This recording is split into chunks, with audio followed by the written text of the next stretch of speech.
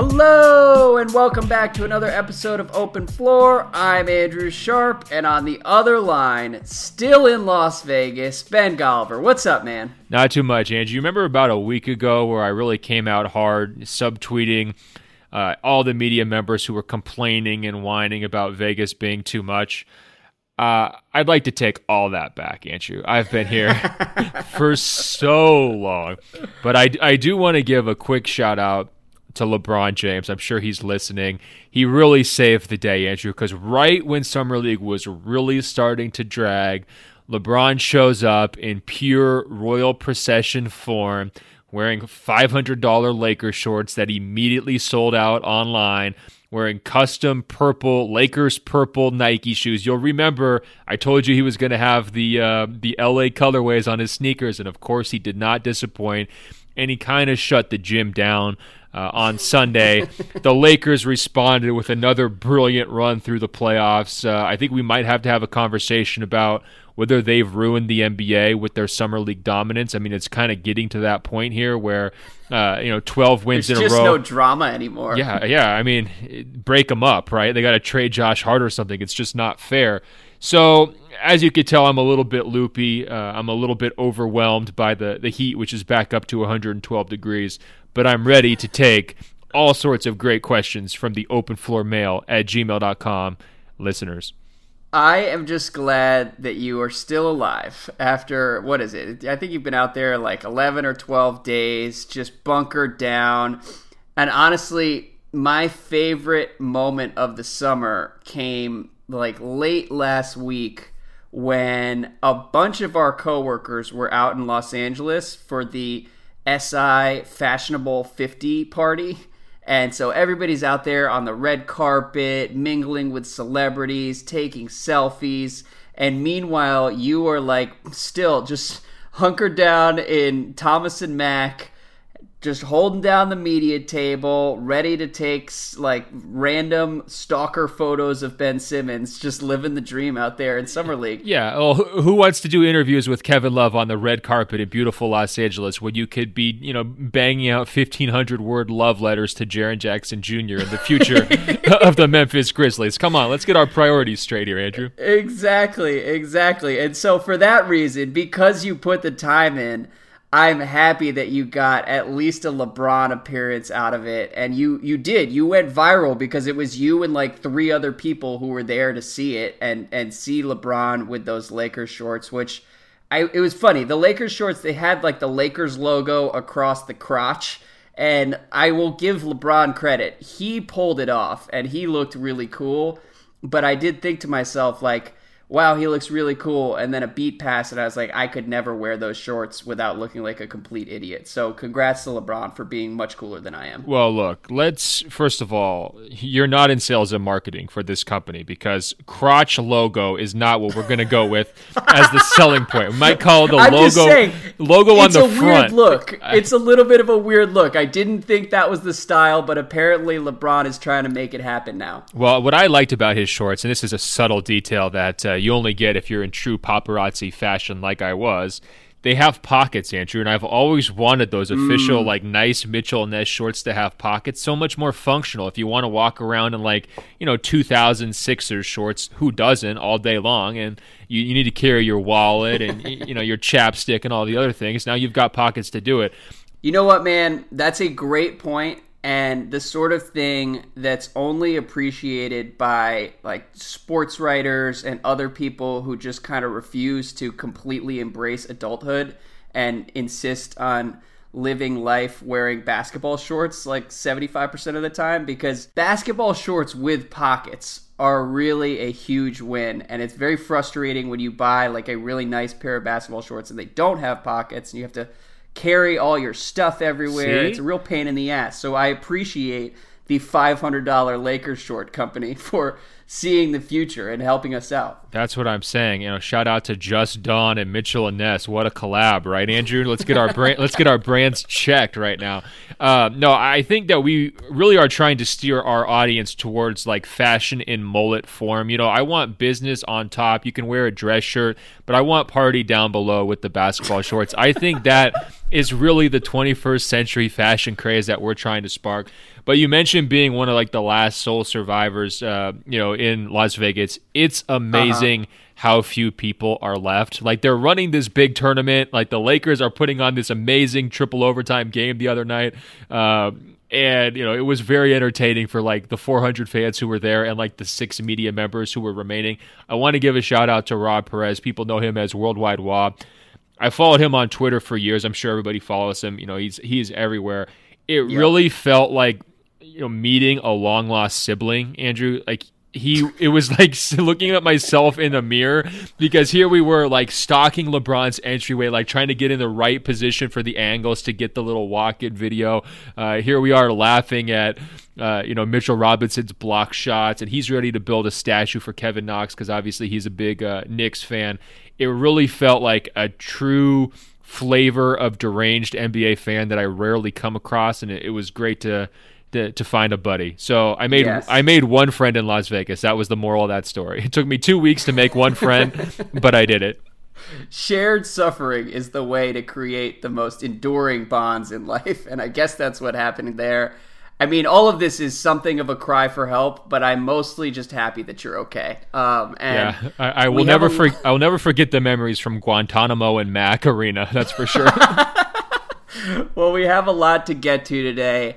I will give you an opening here to just share a couple, like, off the top of your head takeaways from Summer League before we move to the rest of the questions. Do you have anything, or can you form coherent thoughts at this point?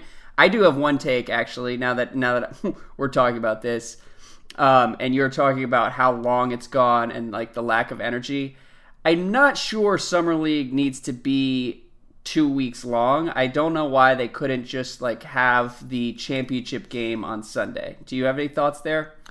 Well, they have to get 82 games nationally televised, so it's they have to use the 12 days. No, it's too big, it's too long. There's no question about it. They've tried to make it as condensed as possible to fulfill a 30-team format, but it's definitely overload, and I think they're just going to keep going bigger and bigger, though, Andrew. I think pretty soon this is going to be like a 6-week event that, is in multiple locations, and we're having to fly all over the place for the, Eastern Conference Summer League Finals and Western Conference Summer League Finals.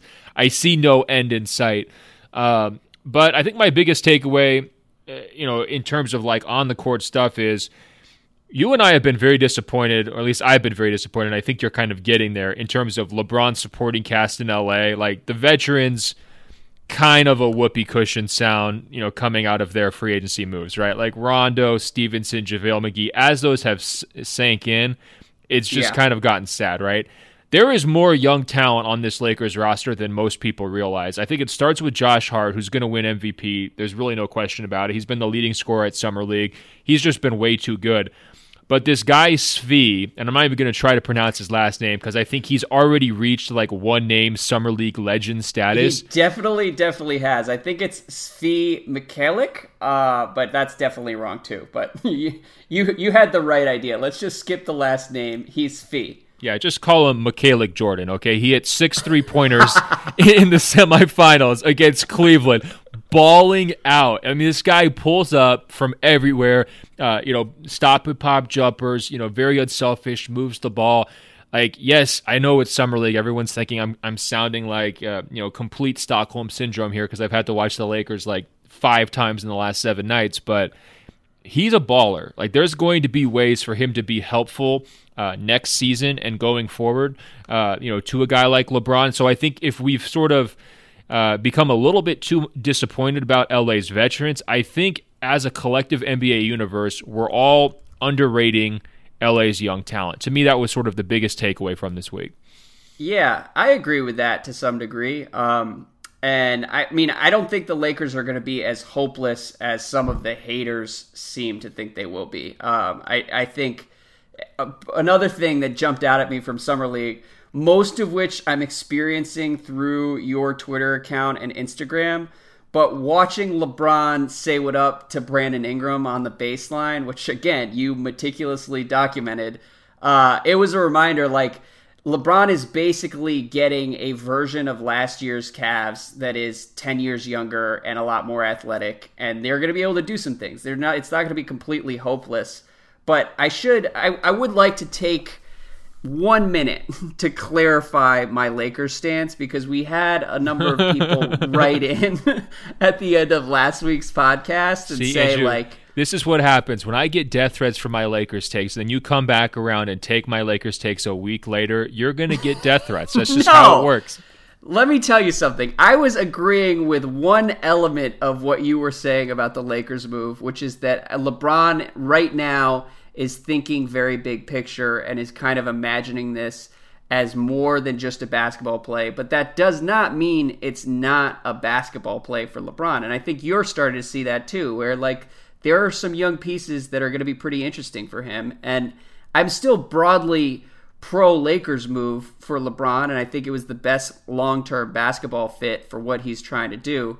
All I was saying last week is that we're still only working with half the story right now, and watching various media try to fill in the narrative gaps has been a little bit strange. And I understand like everybody has a job to do and everyone has to write something, but I think the Lakers move right now is more bizarre than it is cool. And I mean, LeBron still isn't speaking publicly. Half the young guys have been mentioned in trade rumors. Lonzo leaked his own injury news to try and stay in LA. They're starting JaVale fucking McGee at center next season. Like, it's just a really weird time. And I think if you're describing that, that's where the story should start right now, and we'll see what it turns into in 3 or 4 or 6 months, or a year. Yeah, I think the story starts with LeBron and Svi. That's all you need to win the title. No, I'm kidding. You're raising good points here. I think I really felt a lot of urgency on behalf of the Lakers to get that Kawhi trade done, in that first week, and that was really coloring a lot of, my takes. I can admit that has cooled a little bit, seeing how some of these guys have played. A good comparison, I would say, is not to the Cavaliers from last year, but to the original Cavaliers that LeBron went back to, right? Because to me, that roster was a train wreck. I mean, do you remember as like Kyrie, Dion Waiters, super young Tristan Thompson had never done anything, and LeBron brought a lot out of those guys. The Lakers are working with more chips and more talented players than that Cavaliers roster was. Maybe they don't have a Kyrie Irving, but they have a lot of guys who can be good, who can be made a lot better by LeBron. So I think there is, some reason for hope. I guess, the other counter to that would be they have to learn on the fly in the Western Conference. And to me, that's sort of what's scary, as opposed to, pulling the most out of a Kyrie and a Tristan in the Eastern Conference, where, LeBron can pretty much just be a one-man show and get through the playoffs like he did in 2015. So there are some comparisons, there's some contrast there, but overall, it's not the end of the world. Generally, what you're saying is that the young guys are worth waiting on, and just if you're the Lakers, like, let's see what we have with that crew. And that I always agreed with. I mean, obviously, if you can go get Kawhi, try to do that and make that happen. But I totally understand that approach. It's really just signing JaVale and Lance that doesn't make any sense to me. I can even talk myself into Rondo. I just have never been a fan of those other two guys. The no meeting with Paul George was scary too, because it's like, wait a minute, yeah, and that probably says more about Paul George than it does about the Lakers. Actually, it definitely says more about Paul George than it does about the Lakers, but it still was a little bit scary. Hey, can I point out real quick the biggest loser of Summer League, and that would be, can you guess? I would have said Dragon Bender. I just one last thing. It is amazing. Credit to our guy Svi for single-handedly turning you on the Lakers and forcing you to talk yourself back into what they're building out there. I'm not doing all that. Nothing says more about what he accomplished in Vegas. But go on. Tell me the biggest loser. To be clear, I'm not doing all that. But the biggest loser, Dragon Bender is an excellent nominee. I wish I had thought of that. But the biggest loser was LeVar Ball, Andrew.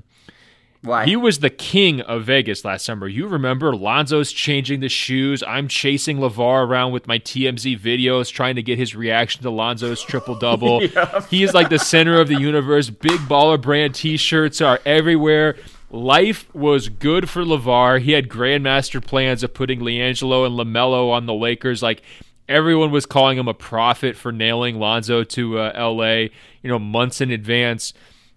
This year, he's nowhere to be found in Vegas. Lonzo shows up wearing a plain red t-shirt, no Big Baller Brand chain, no Big Baller Brand hat. He actually looks like he's sort of, stepping into his own as an adult, which was, frankly, nice to see for Lonzo, but, kind of a rebuke to everything his dad stands for. Meanwhile, LeVar is running this junior basketball association, which is making headlines because a coach is physically confronting a player during a game, basically almost coming to blows. And then on top of that, LeVar's shtick has basically, hit a brick wall. I mean, he was trying to say in a recent interview that he thought he could beat LeBron one-on-one back in his heyday, but those comments, which are pretty outrageous if you think about them, given that LeBron just joined the Lakers and may wind up pushing Lonzo out, really didn't get that much traction, not nearly as much as they would have 6 or 12 months ago. And you'll remember the listeners were super mad at me for saying, look, LeVar is a story, we have to cover him like a story, back during sort of the peak madness around him. I guess my point now is it really feels like LeVar is no longer the story. He's been completely eclipsed by LeBron. Lonzo had to have this knee surgery, which kind of throws, potentially his role up in the air. Now Rondo's maybe coming for his minutes, and the backcourt's fairly crowded because you have to make time for Josh Hart and KCP and all the rest of them. The LeVar rise and fall might have happened much more quickly than I originally anticipated. Yeah, well, thank goodness for that. If it's real, I'm a little wary of declaring victory on ejecting Lavar Ball from our lives, because who knows what's possible when everything starts up. Just like the termites, they can always sneak back in. You never know. Yeah, exactly. Let's wait and see. But I have enjoyed kind of a LeVar-free 6 months here, and I'm not sure why exactly it's died down. I do think with LeBron out there, LeBron is actually famous. LeVar has always been kind of viral famous, and I think we're going to see the difference between the two next year, where LeBron is going to be completely inescapable, and he does kind of reduce LeVar to a footnote, which he should have been all along. So let's knock on wood, and hopefully we can keep this going, because in small doses here and there, LeVar is okay. And I really did enjoy watching you chasing him around Summer League last summer. And so I don't want him gone entirely, but it's been nice to have him back on the margins. I think that's a healthier place for him to be for all of our sakes, and particularly Lonzo's sake. Yeah, I'm waiting for Lonzo to turn his diss tracks to his dad. I mean, that's the move, right? If you really want to spark some outrage. We're not rooting for the family to be torn apart. I think we're all in an okay place as it stands right now. Come on. That would make for a great Facebook Live episode, man. That'd be great. It would force me to finally listen to Lonzo's rap. Moving on, though, beyond Summer League, I hate to pry you away. We've got this question from Dan who says, "Hey guys, I've been listening to the podcast since the final sweep, and I find that the 76ers are only ever mentioned in passing. That being said, the Sixers' moves this offseason have been creative at best and completely baffling at worst. I appreciate J.J. Redick taking half last year's salary to re-sign this offseason, but what's up with letting Bellinelli and Ilyasova walk and signing Nemanja Bjelica, and then trading cash and a second-round pick for Wilson Chandler and a second-round pick? What is happening here? Did the Sixers get better? Ben, what do you think of what's gone on in Philadelphia? Obviously, this came in before the news that Nemanja Bjelica, and I hope I'm pronouncing that correctly, this came in before the news that he did not sign his contract because of visa issues, never went through a physical, and elected to stay in Europe out of nowhere, which he told the Sixers this morning, Tuesday morning. First of all, that's a very Sixers timeline. It fits with the chaos we've seen elsewhere in Philly this summer. How much do you think any of this matters? How much does it matter that Bielitsa's got visa issues? I don't see that changing the NBA title forecast for next year. I just don't. But I think, Dan, it might not be completely correct because we've mentioned the 76ers in a little bit more than passing. I mean, you might remember their GM got blown up in the most embarrassing front office episode in the NBA in years thanks to his burner accounts. And I think that wound up being the defining moment for their summer. I mean, whatever their major plan was in terms of, Brett Brown taking to the podium repeatedly saying, hey, we're going to go chase superstars. This is our summer, and on and on and on. That didn't happen. Wilson Chandler and almost getting Bielitsa, boy, that was close, doesn't count, does not qualify. And this franchise had built up a lot of positive momentum over the second half of the season and going into the playoffs. And it felt like they ran into a brick wall this summer. But I'll be honest, the person who I'm most frustrated in all of this is Markelle Fultz.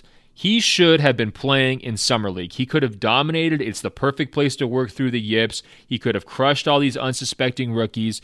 He could have, won tournament MVP honors and sort of reinstilled hope into what Philly's trying to build.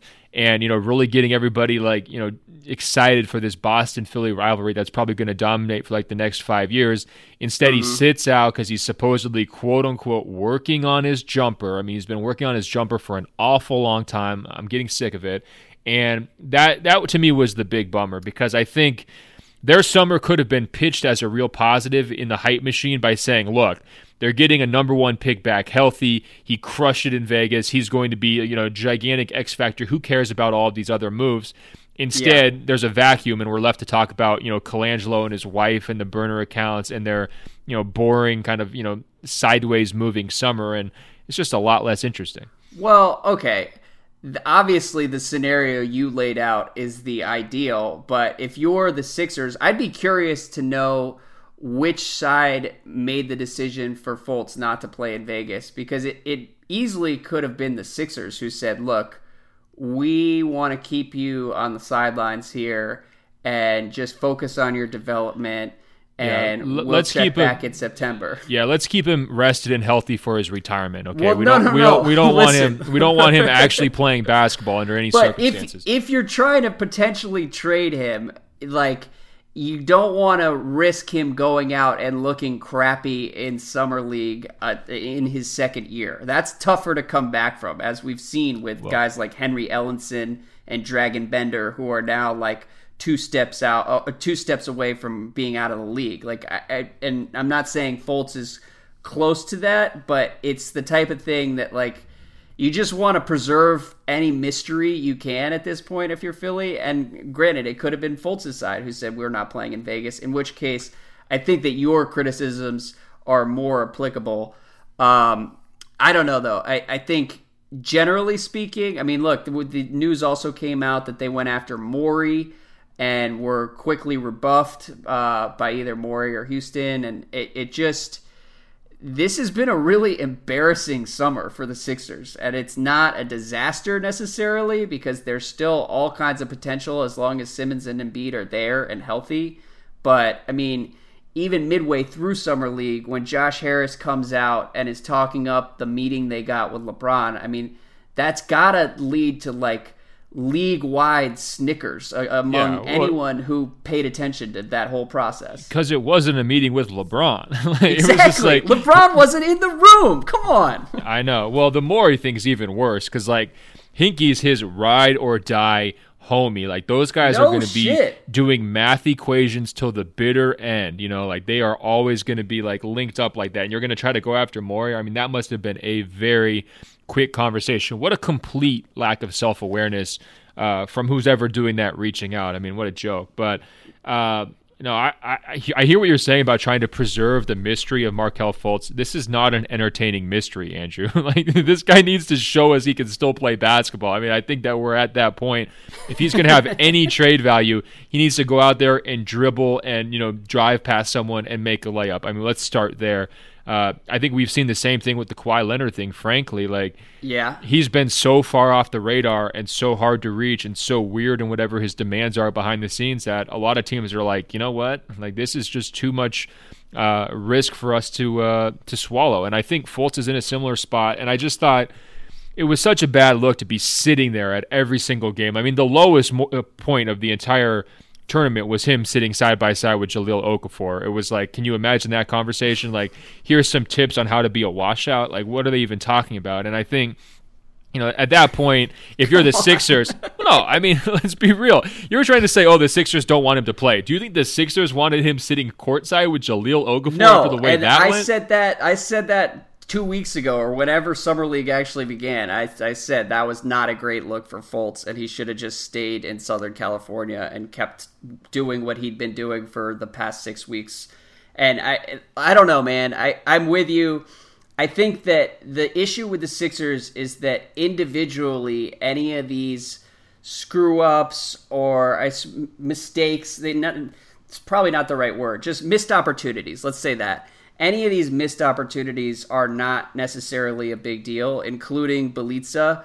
But altogether, it's harder to pretend that this offseason was anything but a failure, and Fultz is included in that. Although I would downplay that element of it more than you have.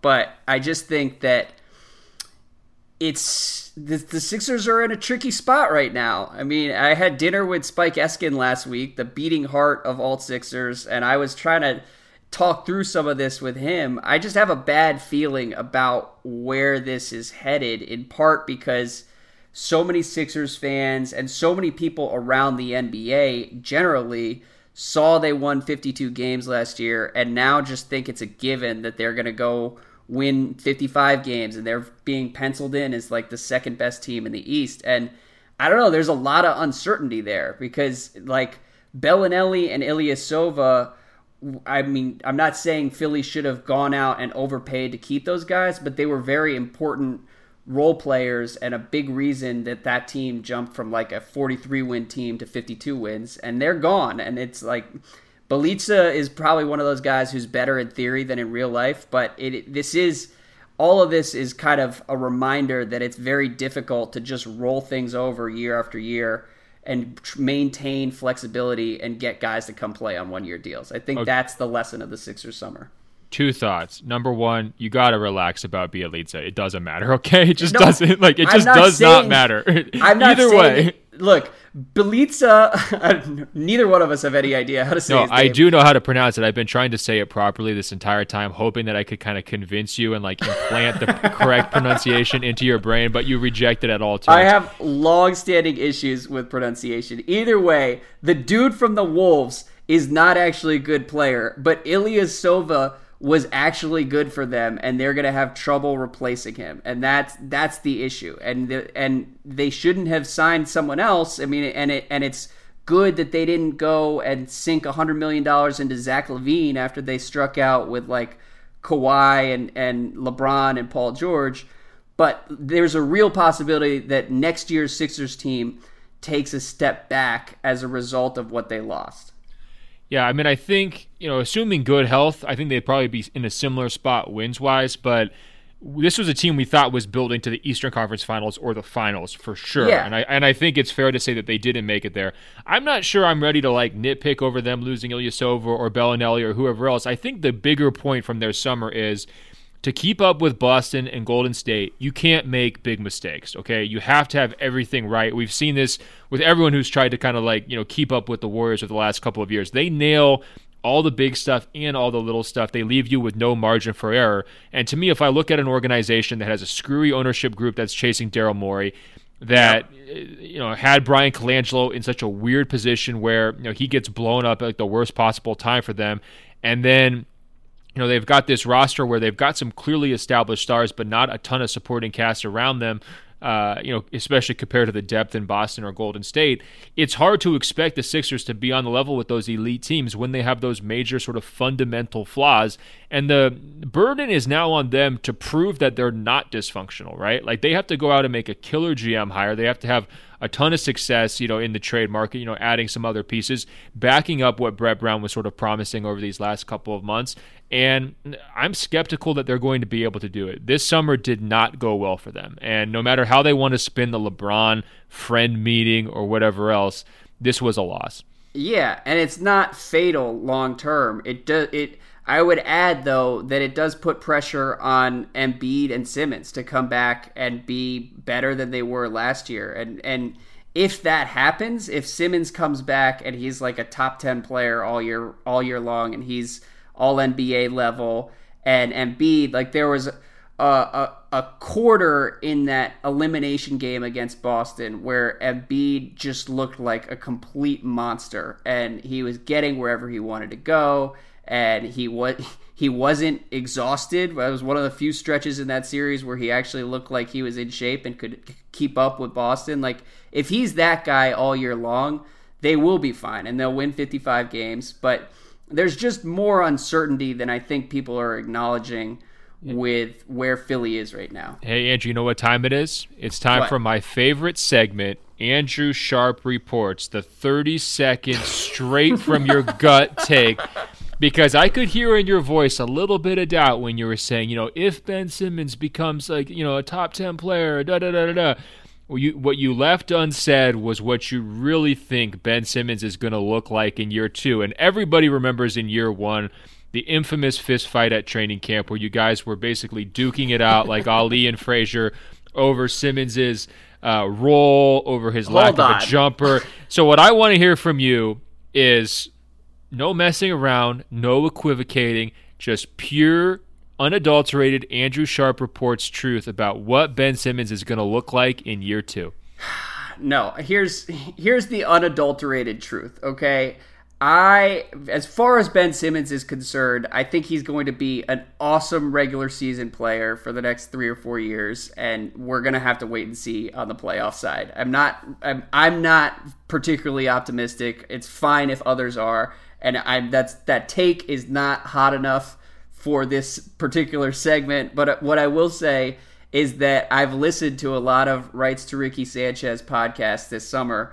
And at one point in every podcast, Mike Levin, my former roommate and still good friend, will say, the Sixers won 52 games last year. And like, we're fine. Everything is okay. And every time he says that, in the back of my mind, I think, well, okay, they're losing like half of the guys that made that season possible. And it's fine to say that the Sixers are okay long term, but the Sixers are not going to win 52 games next season. They are going to take a step back and win like 46 or 47. They'll still be okay, but I think everybody should just be prepared for that. That's what I've been trying to sort of hint at, and Thank you for bringing out the truth. Yes, this is why we've been getting dozens of emails to openfloormail@gmail.com begging for more Andrew Sharp Reports takes, because here's what we have. Ben Simmons, not a playoff player. Philly, regressing in the standings, will never match last year's win total. And by the way, the second half of your rotation sucks and it's brand new. Thank you, Andrew, for bringing the heat. That was great. See how much fun this is? Sure. Whatever. Let's keep it moving, though, beyond the Sixers. To a potential Sixers target, I think, look, now that they lost out on our guy Bjelica, still getting that just horribly wrong, they could go after Kevin Love, or they could re-enter the Kawhi sweepstakes. Joseph says, how big of a flex would it be for Kawhi Leonard to show up and play for Greg Popovich and Team USA at the USA Trials as if he's 100% healthy and has been all along? I'll start here. Joseph, I don't really think there would be a flex at all. I don't think Kawhi is in a position where he can flex. I mean, I think the last 12 to 16 months have been so weird that we're going to need him to show up and be a regular person for a couple months before anything he does is cool. What do you think, Ben? Well, I've been to a bunch of these USA basketball mini camps over the years, maybe 5, 6, 7, something like that. One thing people may or may not know, it's a very catty, high school gym, mean girl style environment among the players because you have so much talent all in one place that the cliques form instantly. So people might remember the famous video of Kevin Durant and Paul George and James Harden going one-on-one.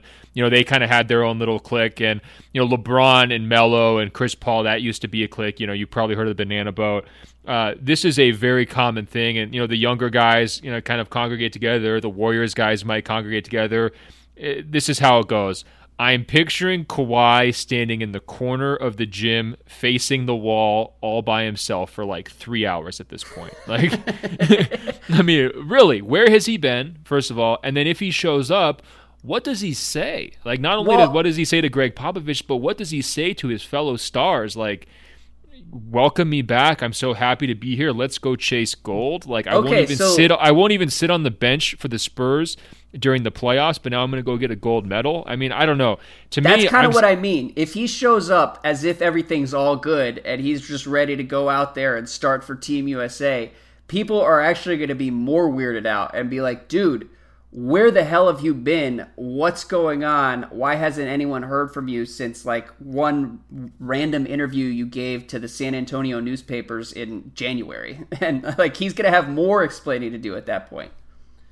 No question. Well, it was last summer or 2 summers ago when Draymond Green had to call a team meeting to apologize for taking a picture of his genitalia it was and putting a really it on social media. Olympic summer for Draymond because he was also awful in those Olympics.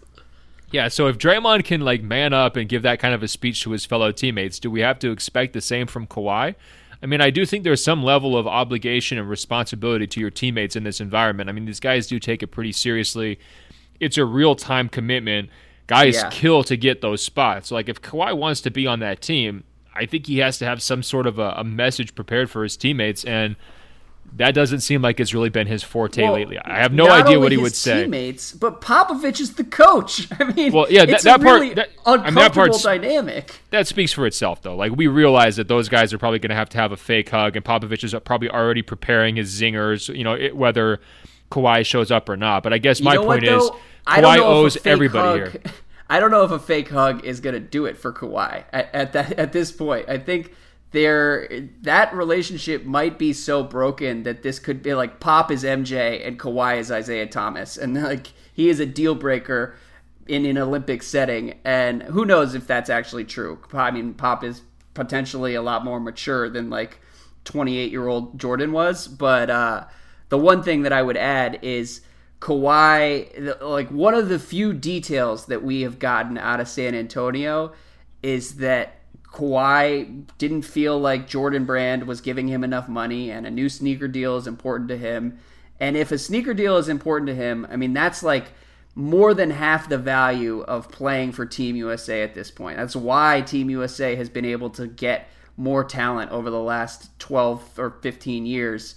And that is going to... So, like, there's real incentive for him to show up and try to make this work. I just don't know if that's possible, given everything that's happened. I'm not sure if a question can be a hot take, but I'm going to try my best here. Do you even want Kawhi Leonard representing USA basketball? Oh, my God. That is... the true Spurs fan is coming out in you there. Yes, I think Kawhi would be awesome on Team USA. Although the longer we go, we've been over this, so we should probably just move on. The longer we go, the less convinced I am that he's at all healthy, because I feel like we would have seen some random workout footage or something to try and like hype this up and move the trade talks along, and that hasn't happened. So look, I definitely don't want like a gimpy Kawhi Leonard out there representing Team USA. We have too many awesome options beyond him. Yeah, I'm just saying, like Uncle Dennis, traveling the world, barnstorming with USA basketball. I don't know. Like, I think at some point you have to ask yourself, like, is it worth it, right? I mean, I kind of felt that way about, Draymond during his whole flap, too. It's like, that is a major platform. Like, there are certain standards they've tried to hold guys to in the past. I mean, Coach K was probably, like, over the top in how he preached a lot of that stuff. But I think Kawhi has a lot to answer for here. And part of me wonders if he'll actually show up. I don't know. Maybe that's the cynic in me. Maybe that's the skeptic. I just wonder, like, that's a lot of awkwardness. It's a lot of scrutiny. No kidding. It's a lot of, like, personal relationships to sort of have to mend on the fly. And it would be pretty easy to just pull, like a LaMarcus Aldridge or some of these other guys who always kind of, like, bail out at the last minute That would be the easy route. So let's see if Kawhi takes the easy route. Well, and not only that, another one of the few details that we've gotten from the past year in San Antonio is that, like, once the players and Tony Parker and Manu were apparently leading the charge and had like a team meeting with Kawhi to be like, what the hell is going on? Once that conversation happened, it got uncomfortable and Kawhi bounced and just never looked back and never showed up at Spurs games and skipped the playoffs. And so, like, clearly awkwardness has already kind of played a role in how some of this has played out. I will just give you a quick update from Woj and Ramona Shelburne, who reported on this today and said that the bidding war among Boston, Philadelphia, and the Lakers never materialized for the Spurs. The Los Angeles Clippers, Denver Nuggets, Phoenix Suns, Portland Trailblazers, Toronto Raptors, and Washington Wizards are among teams who've talked with San Antonio, league sources said. And who knows when this trade will actually happen. I will say that you are leaving to go on some sort of wilderness trip and are going off the grid, like almost as soon as we finish this podcast. And there's not a doubt in my mind that like 15 minutes after you disappear into the forest, Kawhi is going to get traded. So maybe you're the person who's going to jinx us into something real finally happening. Well, if that happens, it'll be fantastic. I'm actually leaving on Wednesday for a park that has been described as, quote-unquote, a great place to film the moon landing. So I'm very excited. I have no idea what that means. There's just apparently it looks like there's craters and like it looks like the moon. So if you wanted to stage the moon landing, that's where you'd do it. So I'm very excited for that. But yeah, there is a pretty good chance. I'll be leaving on Wednesday, returning on Sunday. So if you're a Kawhi trade, if you're following that with bated breath, the trade will happen sometime in that window. But don't worry, yes, Andrew. I'll find a way to do an emergency podcast. You know me. I'm always down for the cause. Live from the surface of the moon, Ben Golliver checking in to hate on Kawhi Leonard. Moving on, though. Liam says, on last week's podcast, you said that Big Head Spaghetti of the Chicago Bulls falling backwards into Wendell Carter could not be more Bulls. And as a longtime fan, I can tell you that the signing of Jabari Parker is way more Bulls. Does any other roster have $40 million tied up in two worse players or three worse knees than the Bulls with Zach LaVine and Jabari Parker next season? So what do you think, man? I wrote something like cautiously optimistic about the state of the Bulls last Friday, and then right on cue, fucking Gar Forman and Paxson go like 12 hours later, or I guess it was 24 hours later. The news hit Saturday that the Bulls are paying Jabari Parker $20 million next season for some reason. And to me, it's just a reminder to not trust this front office whatsoever. It's not like a fatal blow to the long-term outlook, but I don't see like the incentive for the Bulls to do this. Yeah, I'm right there with Liam. I mean, my spidey senses were tingling in Las Vegas because the Bulls beat guys were starting to whisper about, something big is coming. And as soon as they said that, I was like, well, it's obvious what's coming. They're going to sign a guy with bad knees and a hometown angle to a ludicrously large contract that they're going to get excited about and pitch as a big homecoming, and it's going to wind up being on balance a disappointment and kind of a waste of time. I mean, the Derrick Rose thing, the Dwayne Wade thing, it's just kind of like all fits. It's peak Bulls. There's no question about it. I think from them, I don't really see the upside because the guys are trying to build around, whether it's Lowry, LaVine, Parker, none of those guys can defend one position, let alone two or three positions, right? So if you're putting them out there in lineups, like you can pick on everyone. Like everyone's like the weakest link with that group, right? Like you can get any switch you want. You can get any individual matchup you want to exploit.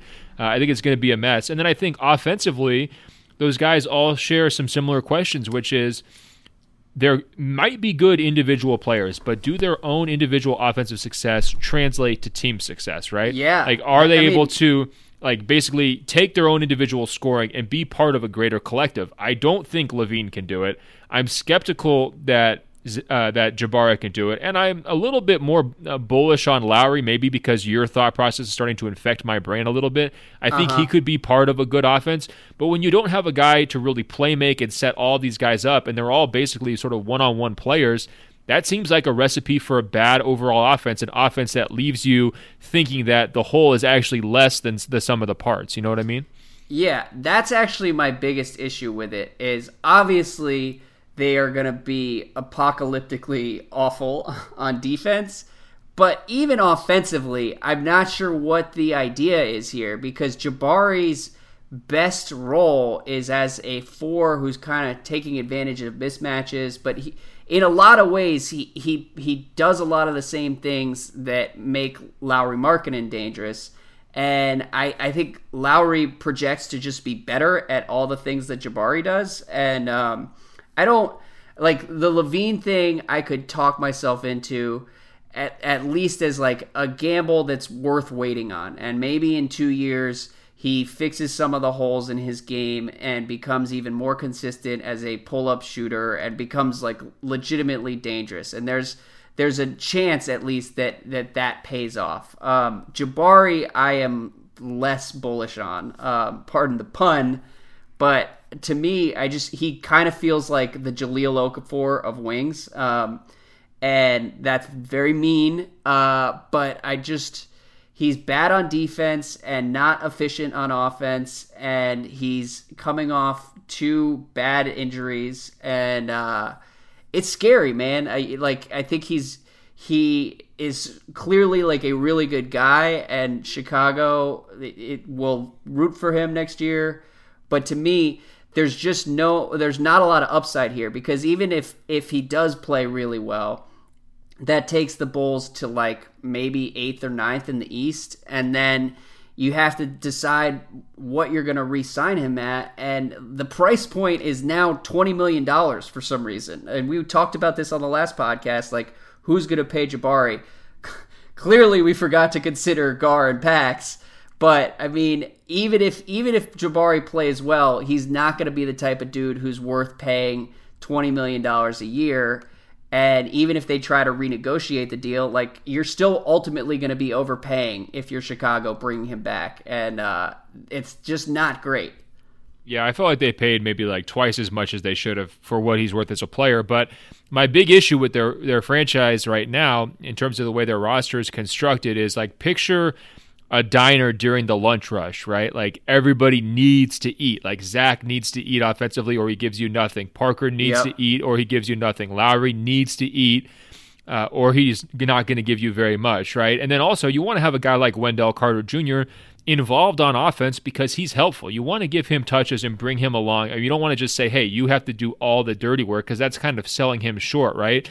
And the problem is, like during that lunch rush diner analogy, you want to have your best waiter on staff. You want the guy who's like running and handing getting a check and making change. He's bringing out the boxes of leftovers. Like he's doing everything simultaneously. He's just got like the whole thing. Like he's in the zone for that lunch rush, right? Unfortunately, their waiter is Chris Dunn, who's going to be dropping plates, who's going to be trying to get his own. Like he's going to be taking like a half an hour smoke break right in the middle of it. Like that's not the guy you want running this very tightly this podcast. Chris Dunn is another guy who seems awesome, but just isn't the guy. And I hear you 100%. And the one guy to kind of bring this full circle before we move on to the Bucks side of it.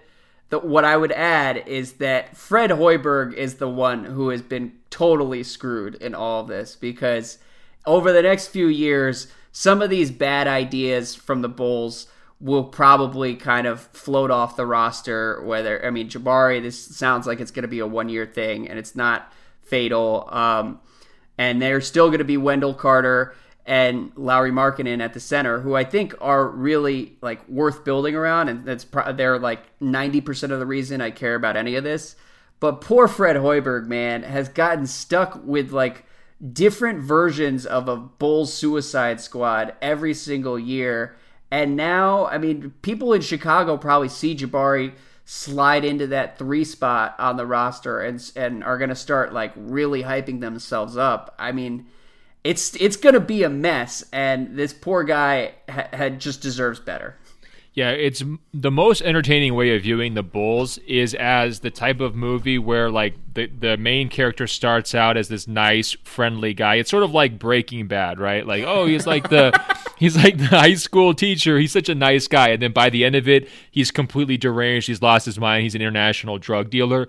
That is the path that Hoiberg is on right now. Like, he started off as he's the mayor of Ames. Like, he's so friendly. He's too nice. Everybody loves him. By the end of it, he is going to be walking off the job so frustrated. It's going to be fantastic. Yeah, Fred Hoiberg has seen some shit, man. It's tough. As for the Bucks side of this, though, Jake says, can you guys please talk about the unending incompetence of the Bucks front office / ownership?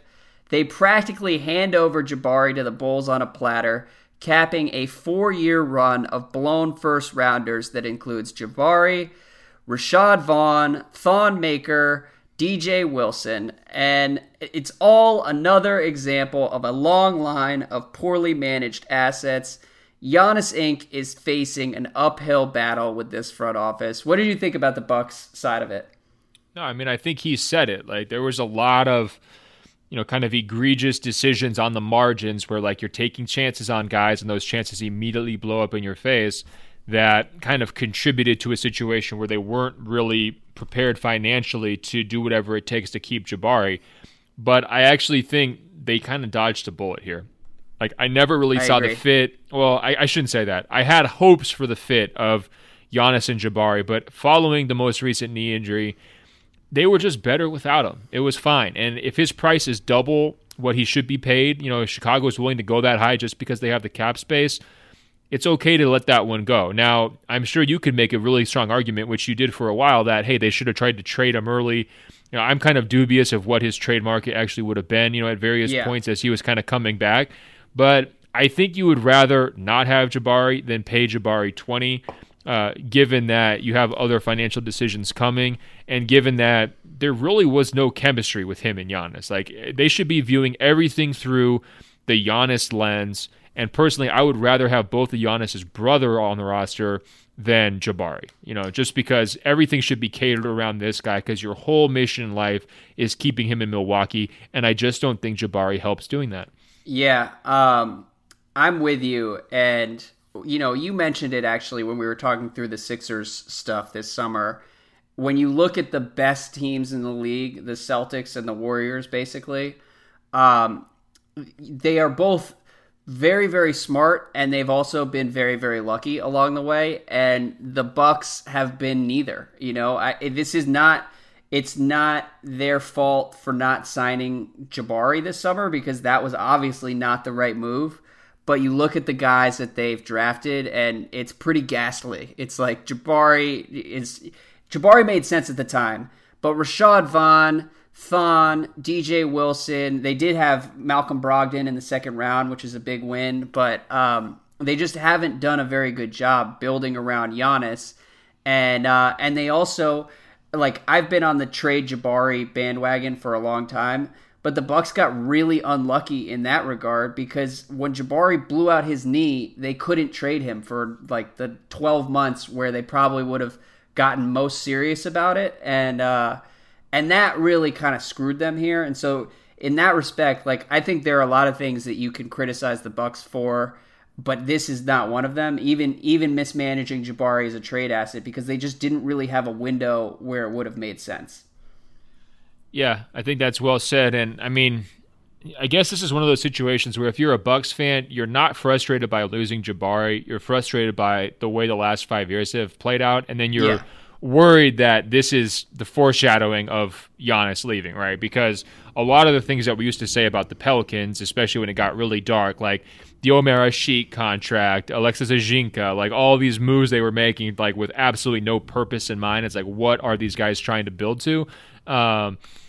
I think you can, basically just like take that entire script and just slap it onto Milwaukee and say, here we go. Yeah.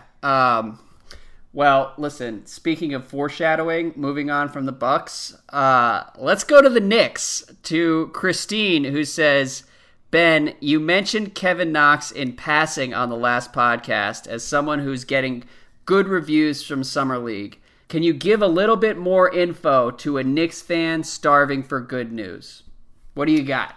Yeah, no, I think go to YouTube, pull up his highlights, because I think his highlight plays were really what popped from Summer League. I mean, he had some efficiency issues, but I think he probably delivered more wow moments than any other player who was there. I mean, he's just going coast to coast and just like taking off for these breakneck dunks, getting way above the rim to finish lobs, looking very confident, breaking guys down off the dribble, using his length very well to like create opportunities around the basket.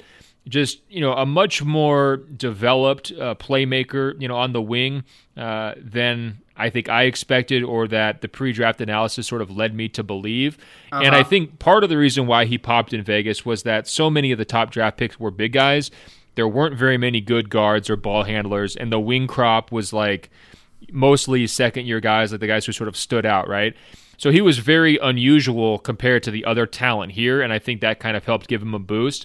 But I think on top of that, people were so excited about him because it finally seemed like New York might have a young core that they could really build around or use to attract people.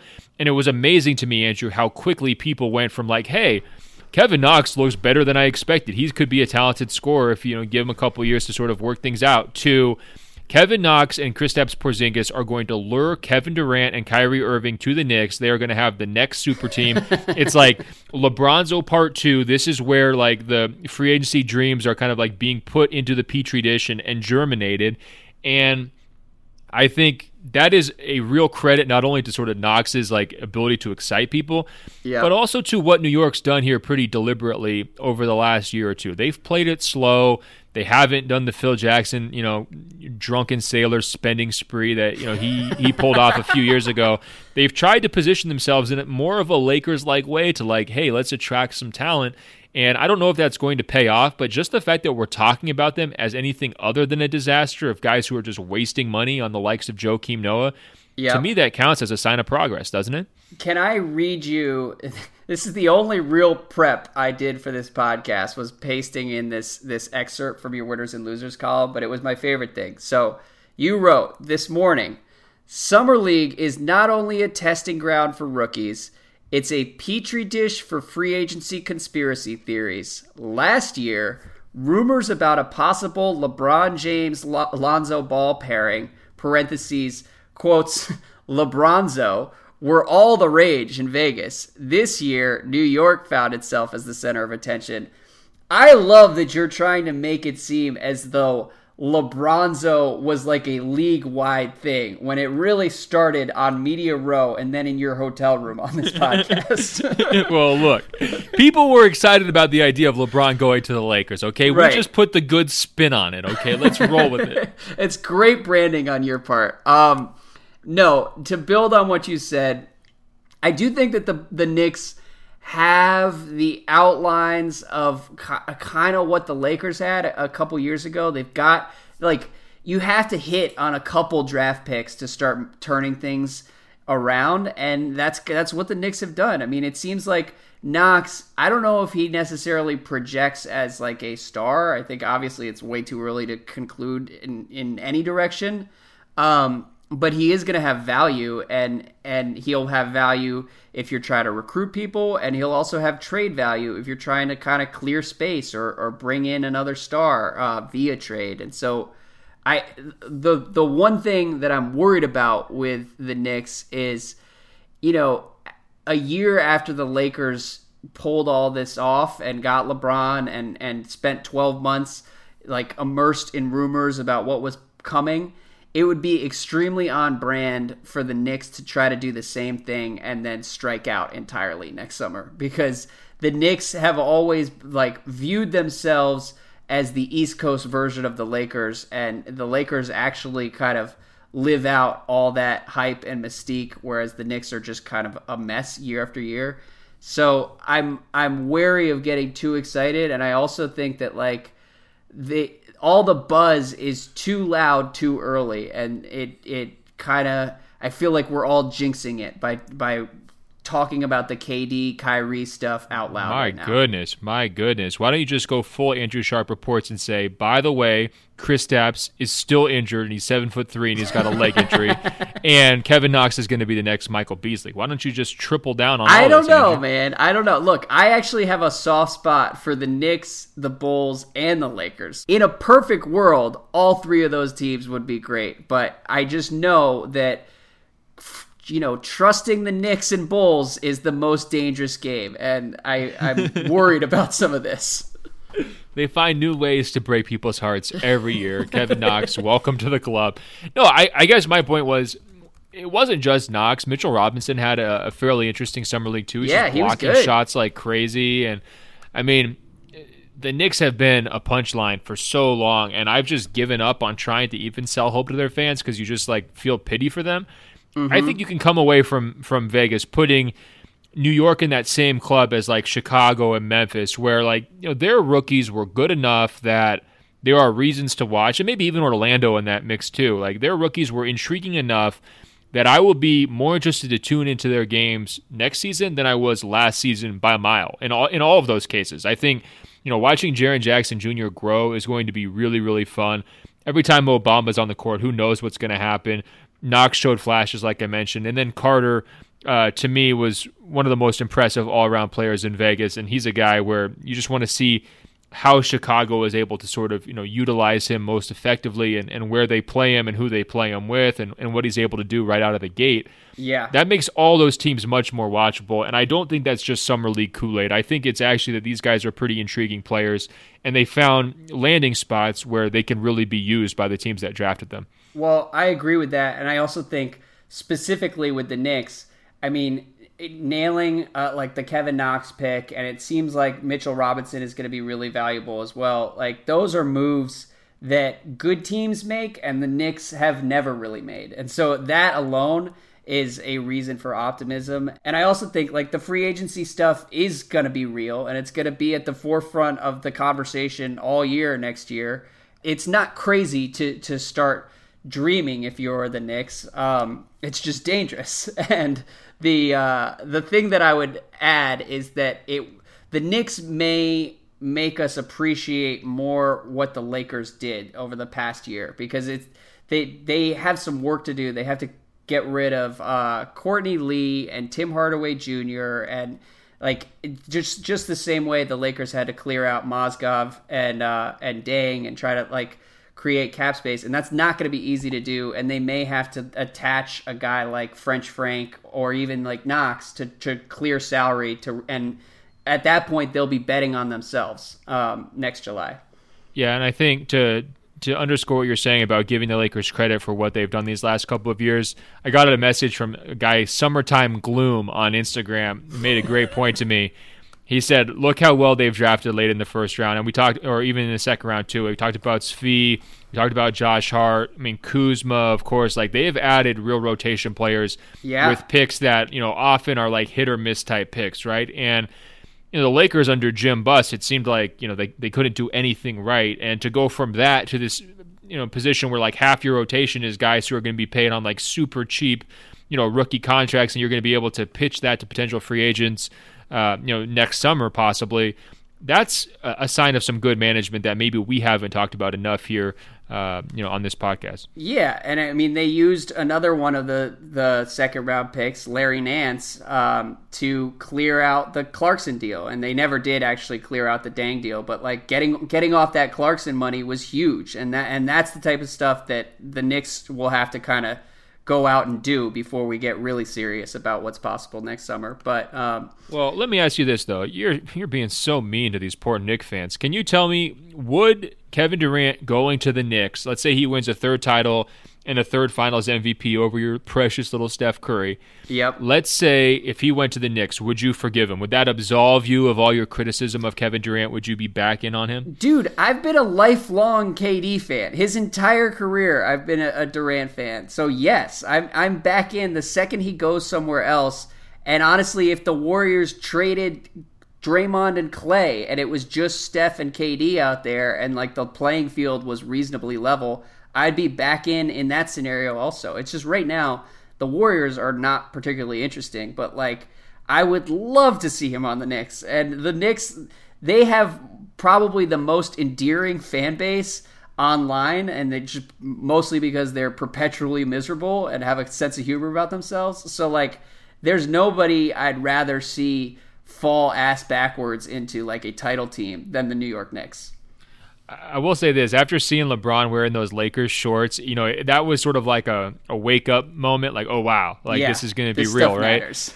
And you start to think like KD in a Knicks jersey, man, they would sell an awful lot of jerseys. And I know like the KD Warriors jersey actually ranks among the highest selling jerseys, but it's never totally looked quite right, like I think it's just because it's Steph was there first, right? And so it is that feeling of like, okay, we're so used to seeing him in a Thunder jersey, and now it's this Warriors jersey. But I feel like if you threw him in that Knicks blue, that classic Knicks blue, that would be probably second highest selling right behind LeBron. It might push LeBron for that number one spot if he did that. I could see there being some marketing and business reasons for him wanting to do that. And not to mention just sort of like, reputation management too, It's funny because I had the exact same response to watching LeBron walk in the Lakers colors. And like, first of all, I was very happy for you and happy that you captured the viral moment. But then as like people were flipping out online, I did think to myself, like, this is why everyone has been talking about the business advantages of all this, because it's going to be a huge deal to have him out there rocking the Lakers gear. They just released their new uniforms, and they look awesome. One of the few new Nike releases that I've really enjoyed. I don't know, like the business side of this, we've talked about it all along, but it if anything, maybe we've understated it, because it's just going to be like a massive win for both Nike, for LeBron himself, and probably for the NBA in general. From the West Coast back to the East Coast, though, as we wind down here, Eric says, Andrew, why are you so eager for the Wizards to move on from John Wall? Is it just the contract? Granted, he had recurring knee problems and has been a questionable leader over the past year, but he's also still an elite point guard when healthy, and he played well in the playoffs. And we also got an email from listener Joseph, who called me a Wizards Quisling, a.k.a. Whizzling, because of my John Wall takes over the last 6 months. What does that mean? It means like traitor. And I guess based on my behavior surrounding the Celtics during the playoffs, I can't completely argue with it. Although, like, you can question a lot of different elements of my fandom and analysis, like, over the breadth of my career. My allegiance to the Wizards is pretty much beyond reproach, so I'm okay with anyone who wants to call me anything regarding the Wiz. I'm living and dying with this goddamn team, for better or worse, and I really was just speaking for all Wizards fans with our kind of misgivings about Wall last year. I hate to break it to you, Andrew. That phrase "beyond reproach" is not one you can qualify with pretty much. Okay, you're either beyond reproach or you're not beyond reproach. Okay, so which is it? I'm very close to being beyond reproach. Okay, that's what I would say, and it's not my fault that John Wall signed a $180 million deal and then showed up fat and called out half his teammates and took 2 months off during the regular season. Whoa. Not my fault. I'm not owning that. But hey, I'm willing to talk myself back into this Wiz team, which brings look at this. This Andrew Sharp Reports just comes out of the woodwork. You never know when it could be. Look, you're beyond reproach adjacent. I'm totally fine with it. I think the emailers need to get off your back about it. But answer Eric's questions for me. I mean, like, now that the dust is settled and, you're looking at this, future with Dwight Howard in the middle and, all the jokes have been made about Austin Rivers, are you still serious that you want John Wall traded, or are you in for another season? No, I'm absolutely in for another season because, number one, he's not getting traded. Number two, like Durant, I may have misgivings about the past 12 months, but like I've been a Wall fan since he was at Kentucky, since before he got to Kentucky. I wanted him to go to Carolina. So like I'm all in for John Wall, and hopefully he shows up in shape and actually, I don't want to say he didn't care last year, but hopefully he shows up kind of locked in.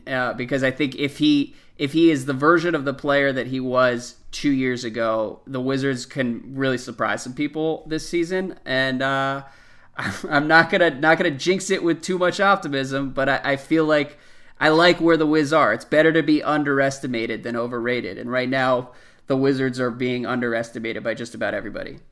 So there you go, Eric. Breakups to makeups. Everything's all good. And the Wizards are going to the finals. You heard it from Sharp first. You know, another theory that Austin offered was, is it possible that Dwight Howard actually helps the locker room? Because with Dwight in the mix on next year's Wizards, won't all the hate just be transferred over to him? I really like that theory.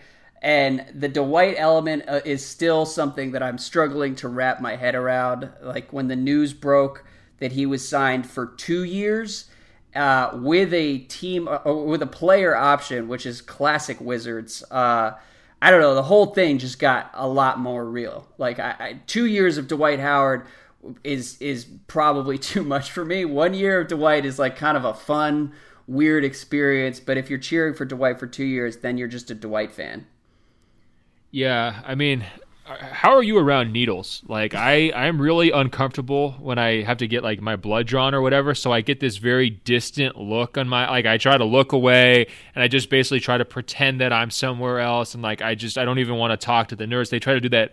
Sometimes they do, like, the patter, the banter, like, oh, what are you doing for dinner tonight? Like, trying to, like, get you to relax, and it just never works. I just zone out, don't say anything. I bring this up because that's the exact look I saw from James Harden in Houston when he was first paired with Dwight Howard. It was like, I am going to take my mind to a different universe, one that doesn't have Dwight Howard and his antics, and I'm just going to remain there completely checked out until Dwight is removed from my life, much like, the needle is removed from my arm.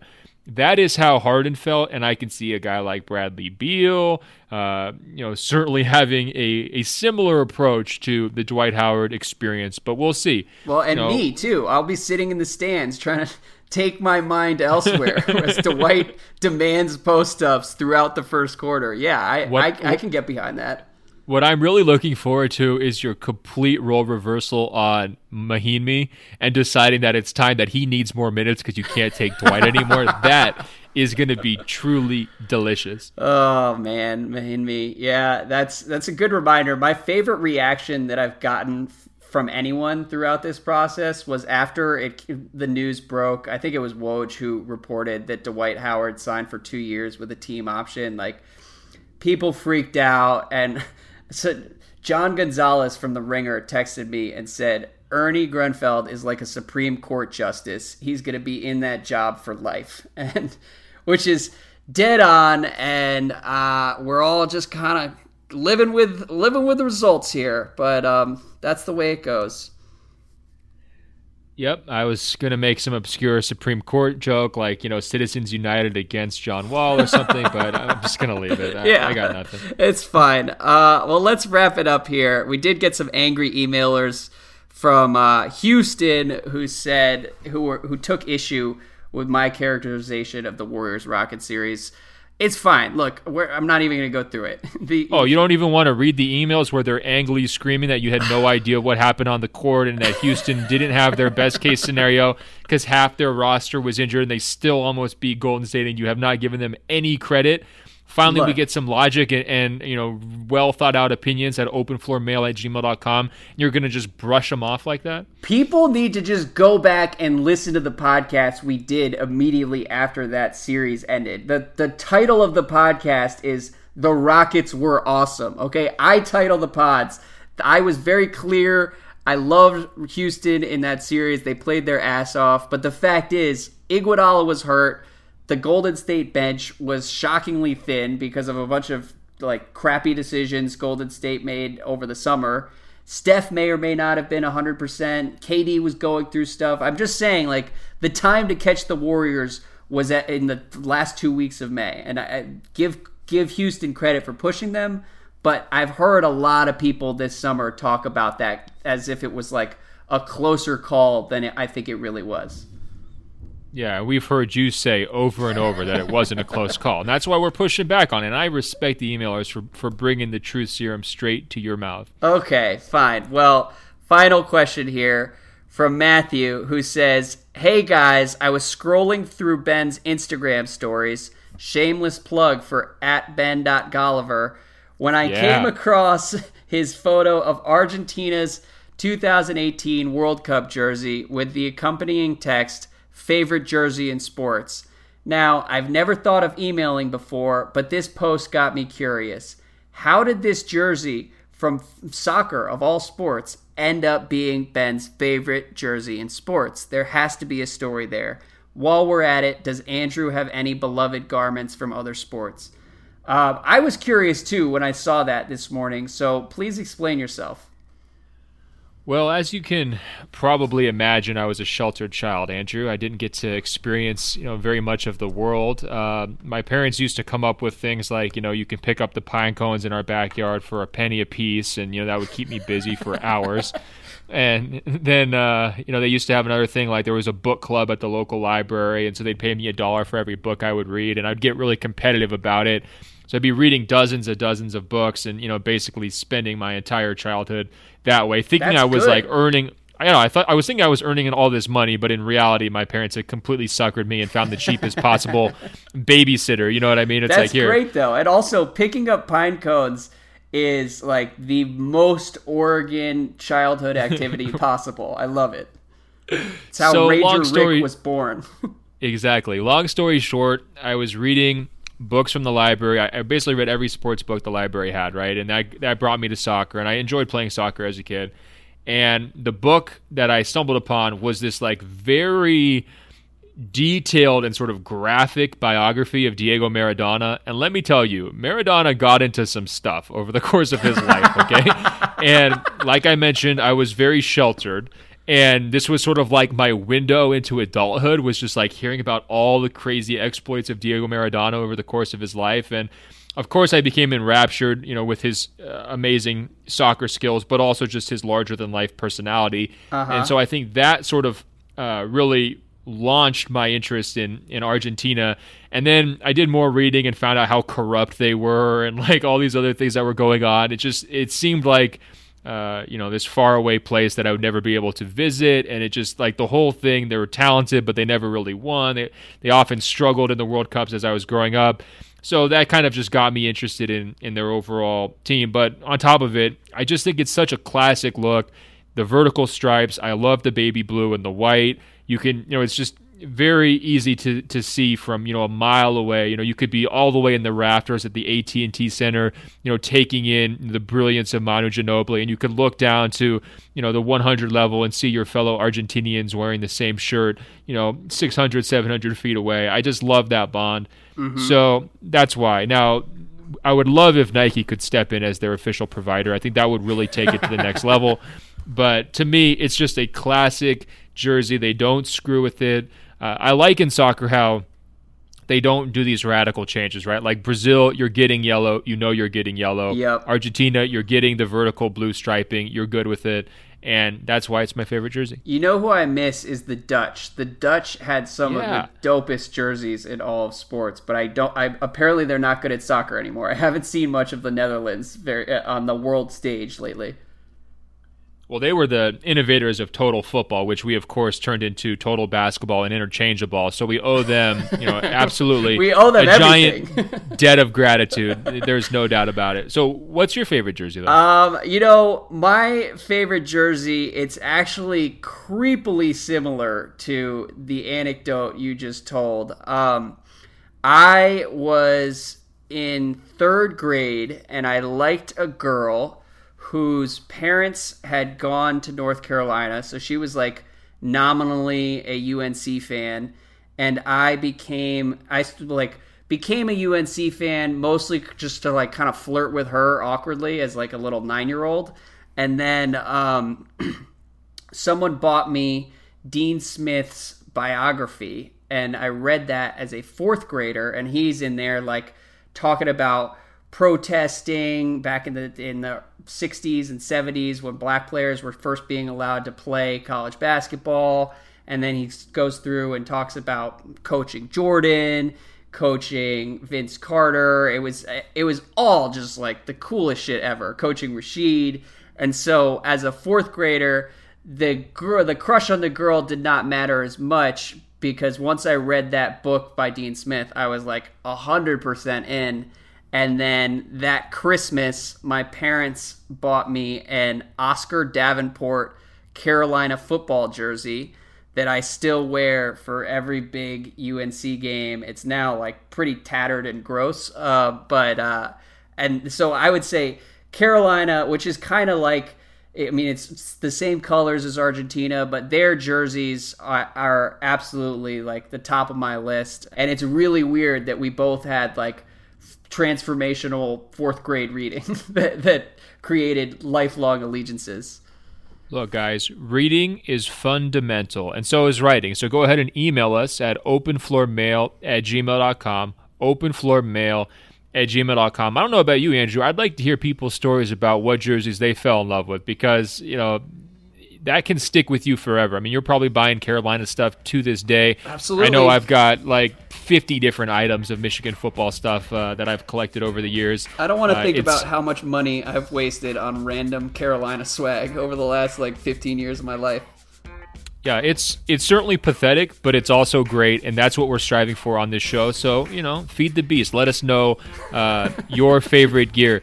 Andrew, our listeners can also go to Apple Podcasts. They can find our page by searching for Open Floor. That's 2 words. They can scroll down. It'll say rate and review. They can tap 5 stars. It's just that easy. We are the Postmates of podcasts. We love getting your feedback. It really helps us spread the word. We do. Andrew, don't forget, we're going down to 1 episode a week here for the next 6 weeks or so. So until next week, I will talk to you. Another great edition of Open Floor is in the books. Did you know Locked On has a daily podcast for all 30 NBA teams? If you're a Lakers fan, search Locked On Lakers. A Celtics fan, search Locked On Celtics. Warriors fans, search Locked On Warriors. Yes, all 30 NBA teams have a daily bite-sized podcast on the Locked On Podcast Network. Search on Apple Podcasts or Google Podcasts for Locked On, your favorite team. Or tell your smart speaker to play podcast Locked On, your favorite team. It's the Locked On Podcast Network, your team every day.